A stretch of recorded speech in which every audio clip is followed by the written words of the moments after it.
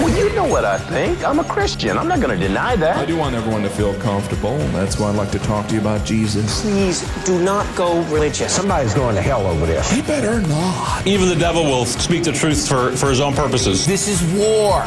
Accept it. Back to Jerusalem podcast. Yeah, I'm back, and I'm armed with righteousness. With your host, Eugene Bach. He just seems like he's got it all figured out. He's a righteous dude. Yep.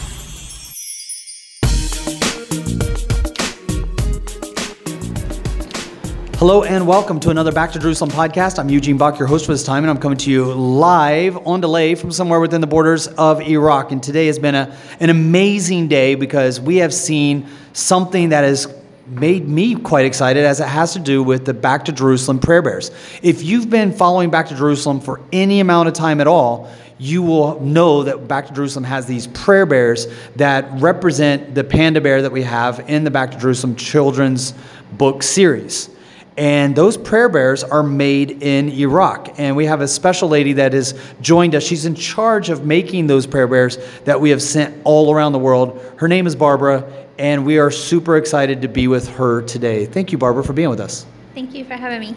Yeah, I know that you didn't expect any of this. We asked you to come and join us for lunch today. We have our Back to Jerusalem tour group, which is like over 40 people. It's the most we've ever brought to Iraq before. And so I was intimidated. I was hoping that we didn't get any real big crazy people. That's number one. Number two, if I could have a prayer answered, it'd be like nobody that's that difficult, because you always have these like prima donnas that need to have all the red M&Ms separated from the green M&Ms, and they're not going to stay in rooms that are above 77 degrees in temperature or whatever. But everybody here was super easy, very helpful, very easy to travel with. So I thank God you got to meet with them. They got to meet with you. We got to spend some time praying together. And I was amazed. This is the first time you and I have met to hear your story. You got an amazing story. How long have you been in? Let's back up. Can you just share a really quick kind of introduction to who you are for our audience? My name is Barbara. I'm from Tennessee originally. I've been in Kurdistan. Well, I've lived in Kurdistan about 4 years. I started coming here in 2013, and my heart just stuck, so I stayed. You can always tell somebody that lives in Kurdistan because they say, I live in Kurdistan. Not Iraq, like I live in Kurdistan, Oh, yeah. because that's like a big deal, right? It is a big deal, and you do have to be careful because if you're outside of Kurdistan and you say Kurdistan, it causes trouble sometimes, but inside Kurdistan, they definitely prefer that you use Kurdistan. Yeah. Yeah. I mean, it's Iraq. It's a special administration. They have some autonomy here, but they are very proud. And I mean, this is the only place that you can call Kurdistan. I mean, Turkey has Kurds, Iran has Kurds, Syria has Kurds. None of those places are called Kurdistan inside of Iran, Turkey, or Syria. Right. Here, the Kurds have a little bit of autonomy. Yeah, they do. It is a semi-autonomous region, so they have their own government system, they have their own airport, and they're allowed to function as like Kurdistan. You have your stamp on your passport, yes, but the visa, like it's from Kurdistan. Right. Okay. So, yeah. And anywhere else, like I was in Turkey, and they asked from where I came, and I said from Kurdistan. They were like, "I'm sorry, there's no such thing." And I'm like, "But it says so on my passport." So yeah, like it's a political issue, but yeah, there's a lot of autonomy in Iraqi Kurdistan. And even if you look on the map, like it'll show like Kurdistan being in Turkey and Iran, like it's drawn. There's borders technically, but they aren't really allowed to function. Yeah, it's one of the biggest people groups in the world without their own nation. So and they love Americans. I mean, if I try to travel to Iraq, I need a visa. But if I come to Kurdistan, which is technically in Iraq, I don't need a visa. Right, you get a visa on arrival, like for 30 days when you come in. Yeah. And this is the first time I've ever paid for a visa on arrival. Did you? I've never paid for a visa on arrival. I didn't even know. Guess how much I paid? $50. Up. 100? 70. Okay. $70 for a visa. I'm like, what? Since when? Since you brought in 40 people on the plane that can pay for a $70 visa. So, gosh. yep. it looked like they put the desk up 5 minutes before we arrived there, so it wasn't even a real desk. So I'm not saying that you have to pay for a visa when you come to Kurdistan. I'm saying that we paid for a visa when we came into Kurdistan. It does a lot of times matter who's doing the stamping, what the rules are for sure. Everywhere it matters who's doing it, what the rules are. So. And I mean, there were times where, for the first couple of years when I was traveling here in 2014, 15, I was probably here once every 6 weeks. I've never paid for a visa ever. I haven't either. And so that was the weirdest thing. And I was just here last year. And again, you never paid for a visa. So when we come in and we're like 40 people deep, I think we took over most of the airplane. I was wondering, why are we slowed up? Why aren't people lining up at the immigration desk? And I realized that they're collecting a fee. And I was thinking like $15, maybe $25 at the most on a bad day, $50. But $70, didn't see that coming. I didn't either. So how long have you lived here then? For 4 years that I've lived, so I came in July of 2017, and I really thought that I would only be here a month, but I really didn't want to go home, so I just kept praying and kept staying. That's it. So to give you guys, the people that have downloaded the Back to Jerusalem podcast, just a little bit of introduction. A few years ago, we were working together with a couple that volunteered from a church. I spoke at a church one time, and there was a guy that was motivated to come and join us on a mission trip. I told him to come along. He came. He fell in love with the place, and then he brought his wife and his family to Kurdistan to live here and serve together with Back to Jerusalem.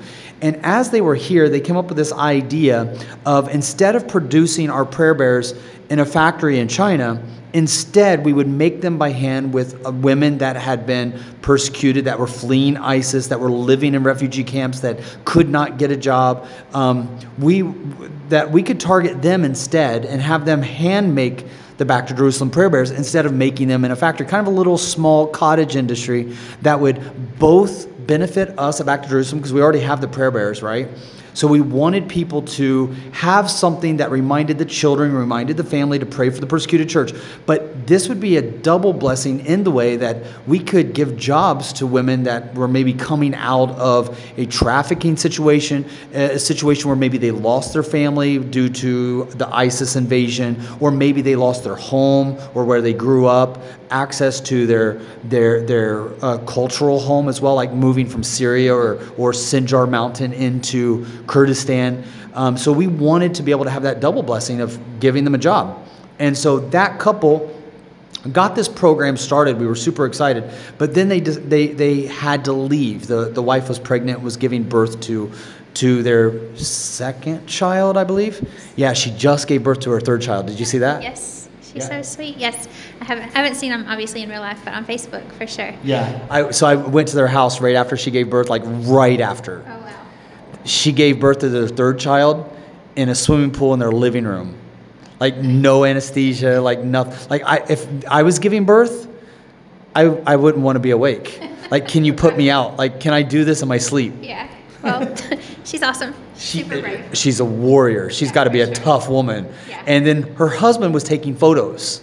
I was like, okay, this is like on a new level of toughness. You guys are like posing for social media photos as you're delivering a baby in your living room in a pool. So it was definitely a new level. But they were here and they went back to the U.S. to give birth to their second child. And they're like, okay, who are we going to have to run this program? And that's when they came in contact with you. Yeah, it is. Actually, I was staying with them here in Erbil, and they were getting ready to go, and they weren't sure if they were going to be coming back or not coming back. And so I took over it for them until they came back, if they came back, and indefinitely otherwise. So, yeah. Can you tell us just a little bit, like for those listeners that have never heard anything about this program, can you introduce, like, what do you do? Who do you do it with? Like, what is the process and what's it for? Okay, so there's two sort of camp. Well, one was a camp, and now it's sort of just a community. And then there's basically two communities of where we have families. Most of them are Syrian refugees, and it's mostly, well, it is the ladies of the families.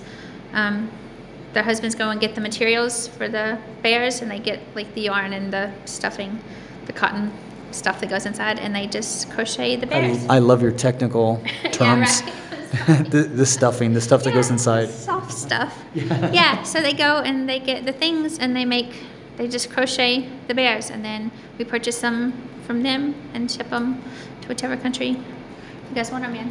So when they are making the bears, can you kind of just describe, like, do they go into a factory? Are they, or do they go to a location where they're all in a circle and, crocheting together and somebody's standing over them with a whip, like, go faster?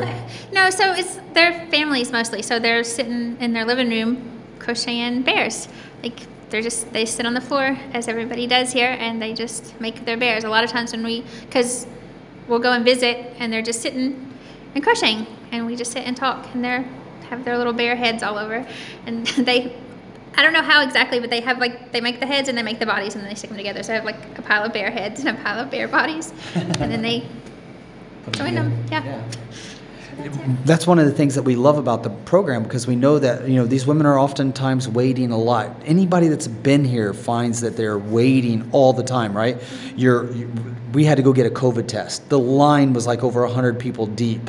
So you're waiting for the COVID test. You're waiting to get in to get the testing done. Once you get in there, you're waiting in another line. They put you on another line. That's just for the COVID test. Yesterday we did handing out of food. People had to get in a line. So there's like a lot of lines all over Kurdistan. People waiting for one thing or another, waiting for the bus, waiting to get to work, waiting to get a check, waiting to get gas. So there's a lot of waiting where women can, if they have these things in a handbag, basically they can pull them out anywhere while they're doing the waiting and actually make their waiting time productive. They can do that.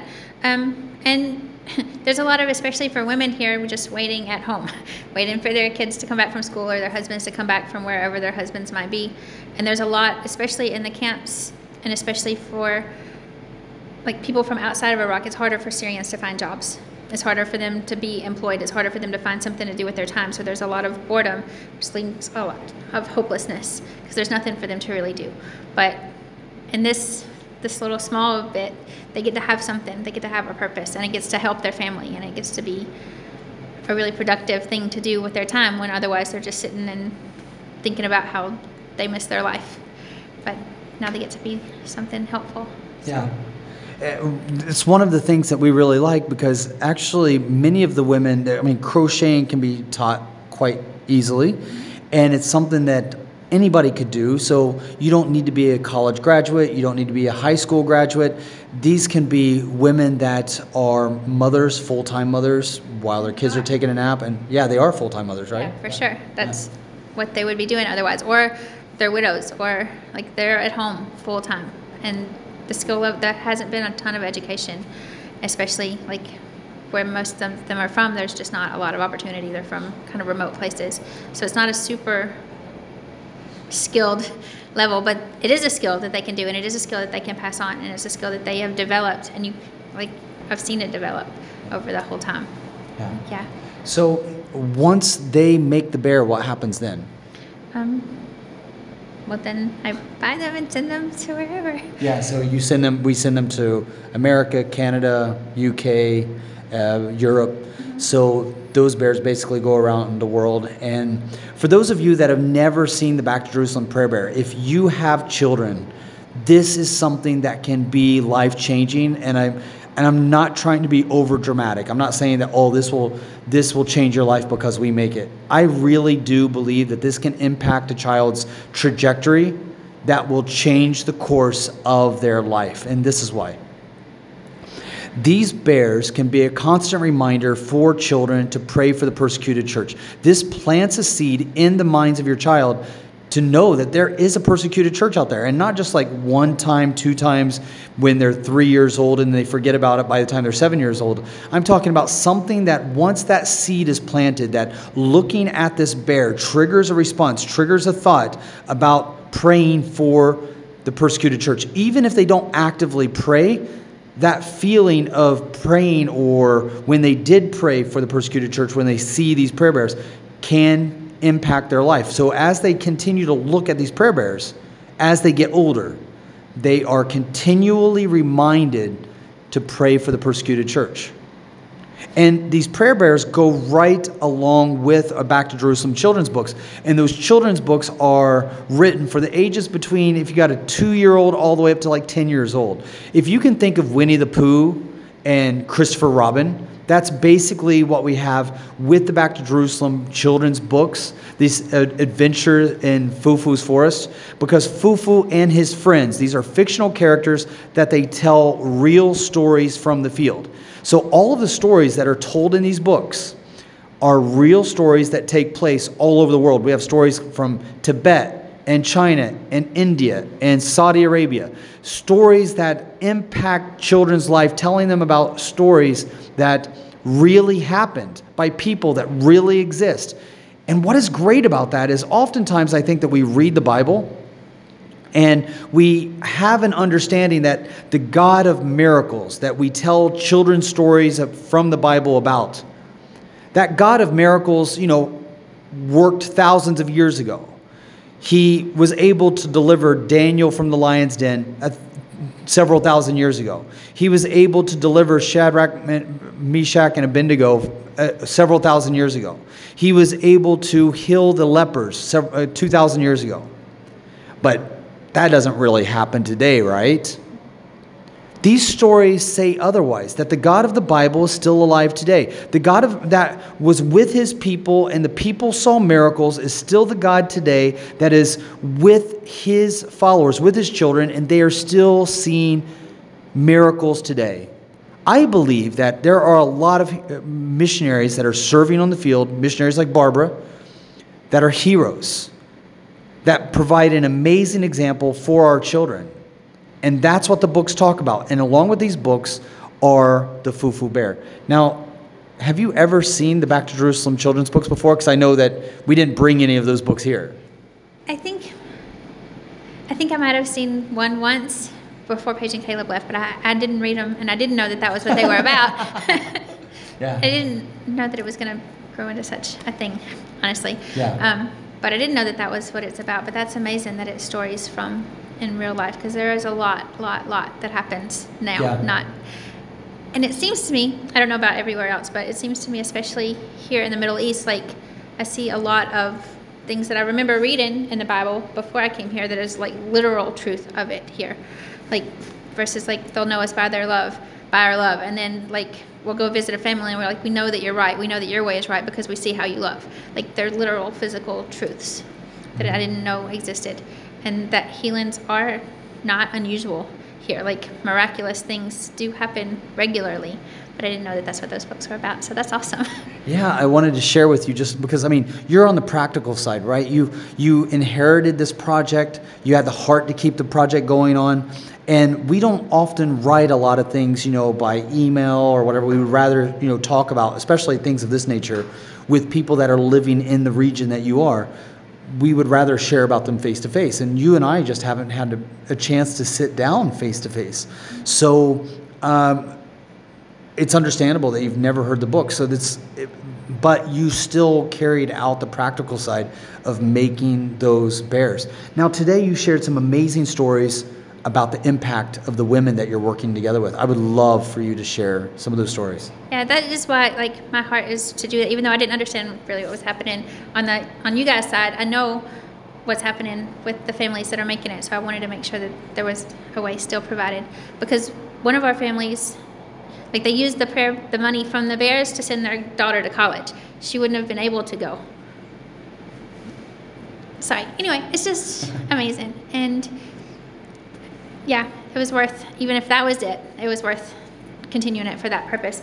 But then this other group of families that we have, we get to visit a lot because they live a lot closer to us. And so we get to bring food and we get to bring things and just be in communion with them, in communication and in fellowship and in relationship. And we've seen all of those families choose Christ at some point. And then we get to walk in some, not as much discipleship as we'd like, but in lots of discipleship. And so it's an amazing tool. Even, I don't know, but even not knowing what happened to them, once I send them to wherever I'm sending them, it's so worth having just because the impact that it has on those ladies. And even like you were talking about, it'll bless the kids when they see it and they remember to pray, but the ladies' names are on the bears too. And if in their remembering to pray, they get to pray for these ladies, like that's eternal impact, because prayer does change things and it changes everybody's eternity. So, yeah. Yeah, that's one of the powerful things I think that makes this personal, right? Is that when you get one of these bears and you around the bears have this little tag, and you open up the tag and there's the name of the lady who made it. And it's not just a name, like her hands were on that. Right. That bear was in her home. Yep. And she sat in front of the TV or in front of her kids or in front of dinner, and she made that, and she was concentrating on making money.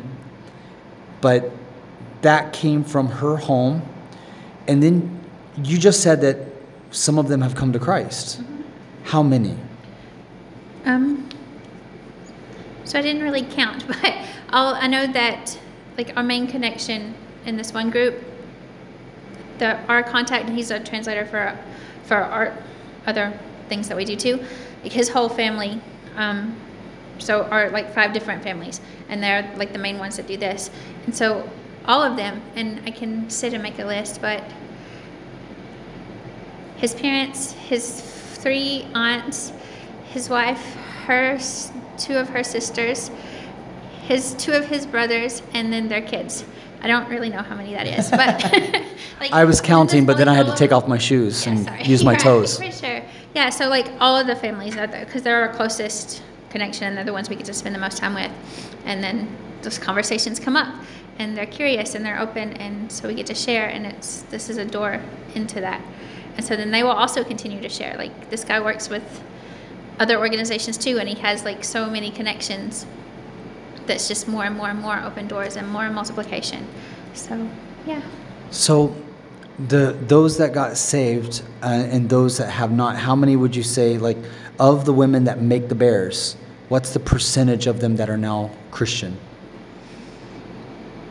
Well, in this one group, all of them.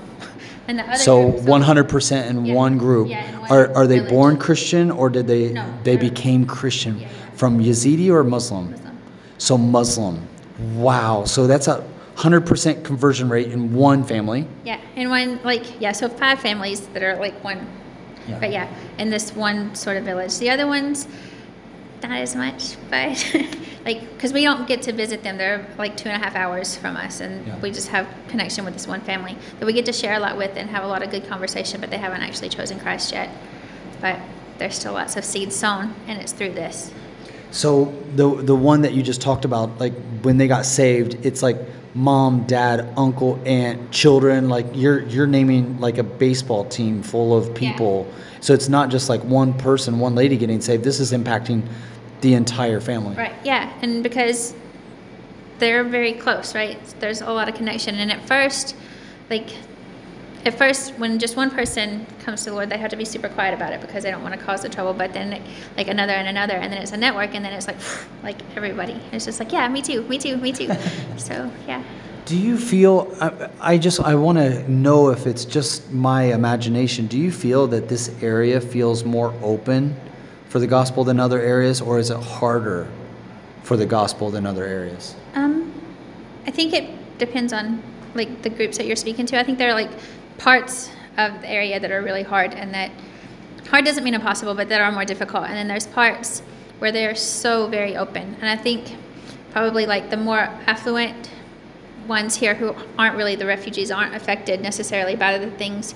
Now, everybody's affected by a lot of trauma here, but like the refugees come in that are broken and they've lost everything and they don't really have an anchor and they don't really have much of a hope, are very hungry for light and hope and peace. And then other people who are like, yeah, we're fine. Like I have my Range Rover and I'm good. Like my God's fine, you know? Then they're a little bit more challenging to reach. But we get to work with people who are in dark and are tired of dark. So we get to bring light and they want it. So it hasn't been nearly as hard as I imagined anyway. So when I came here, been working here since 2014, one of the things that I noticed is that Islam seemed like a shackle on the people. And they were all, and even though what ISIS did was evil and nobody would pray for it to happen, that which the enemy wanted to use for destroying this area in some ways became an open door for them to toss that shackle off. Yes. So, the people here, they never had a choice. From the time that they were born, they were forced into Islam. You're born into Islam, you're a Muslim. End of story. Yeah. And like one of the families who now actually does know the Lord, like when early visits, he was like, I wish I could be a Christian, but I can't. And I'm like, well, why not? And he was like, well, I was born a Muslim. And I'm like, yeah, but you can be born again. And he was like, no, I'm a Muslim. My dad's a Muslim. That's who we are. Like, it's like, I can't ever be Kurdish because I was born in America. That's the same kind of mindset that they have. They don't know that it's an option because this is who I am. That is who you are. Good that you get to be that, but I'm stuck here. So, but just getting to know, like, you get to choose. You get to have another birth. It is you can choose, and that was amazing. Yeah. That's hard for a person like you coming from America where we do have freedom of choice. We understand from a very early age that you choose certain things. You choose whether you want to be a doctor or a nurse or a truck driver. You choose whether you want to be agnostic or a Christian or a Buddhist. You choose whether you want chocolate ice cream or vanilla ice cream. Those things are for your choice. But in so many countries and cultures, something that we're not really that familiar with is that your parents choose who you marry. Your country chooses your religion. Your school system chooses what you will be as a professional.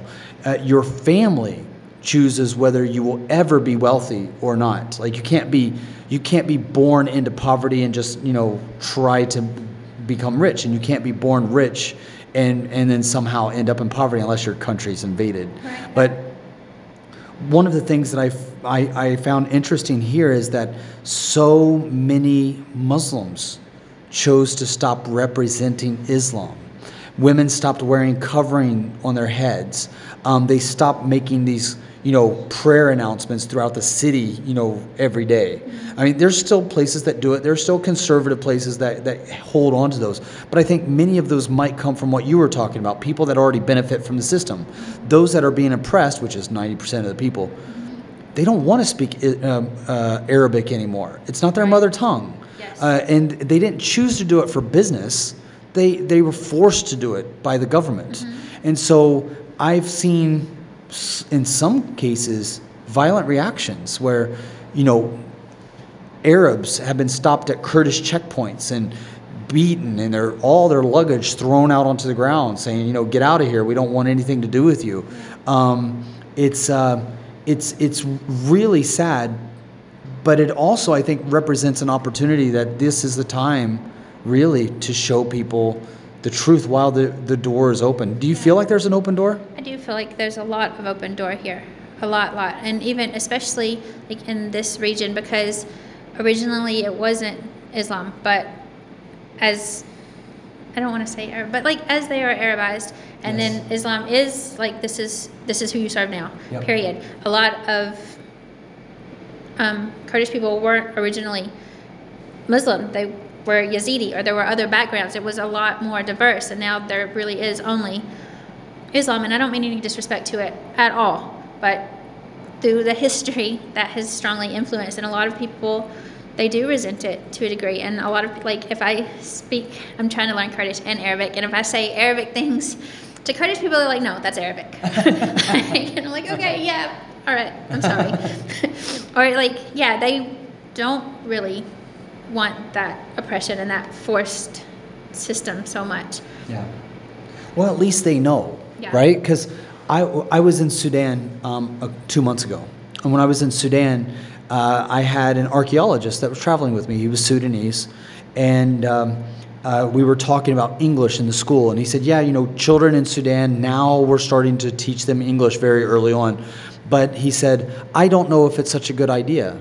I think it's good that you speak English, because he spoke very good English. But he said the problem with speaking English at an early age for children is that they will lose their mother language. I'm like, dude, you're Sudanese. That's not on the Arab Peninsula, right? Like, Arabic is not your mother language. Islam is not your religion, like if we go back in time. Ethnic religion. Yeah. Sudan did accept Christ, not as a force or an army invasion. It was just a conversion that took place from revivals that were sweeping through the nation. And then the jihad broke out, and when the jihad from Saudi Arabia basically spread across the Arab Peninsula, down into Africa, even over to Europe, taking over Spain and Portugal, it also went eastward as it went westward, and it came into Iraq. It went into Iran, took over those areas. So these people were taken by force. They don't know this history because that history has been erased. Right. So they have this whole history that shows that this is not your history. This is not your background. This is not your language. This is not your religion. You were forced into this. Right. And so I think there are some people, and I'm so happy to hear about this, this idea of someone saying to you, I can't become a Christian because I was born a Muslim and I'm always going to be a Muslim. What a hopeless feeling. And for them to be given hope that says, no, guess what? I got a surprise. Yeah. You can make a choice. Yeah. I don't really know what else to say to that. Yeah, like just the opportunity to speak into that and to have it be heard, to have them be able to even receive that, because there is nothing really that supports a lot of individual choice. Like, this is who you're going to be. They don't really, even like the school systems, from what I understand, they, according to their score, tell them what job they're going to have and what they're going to major in when they go on to college, if they get to go on to college. Like, it's assigned. Everything is assigned, it seems to me, to them here. And as you mentioned, like family relationships and marriages and things, there's a lot more choice now, but there's a lot of not choice too. And there's a lot of like, you can choose from this group of people who are our cousins, But yeah, just to be able for him to say, I wish I could, but I can't. No, you really, really can. And for him to be just, yay,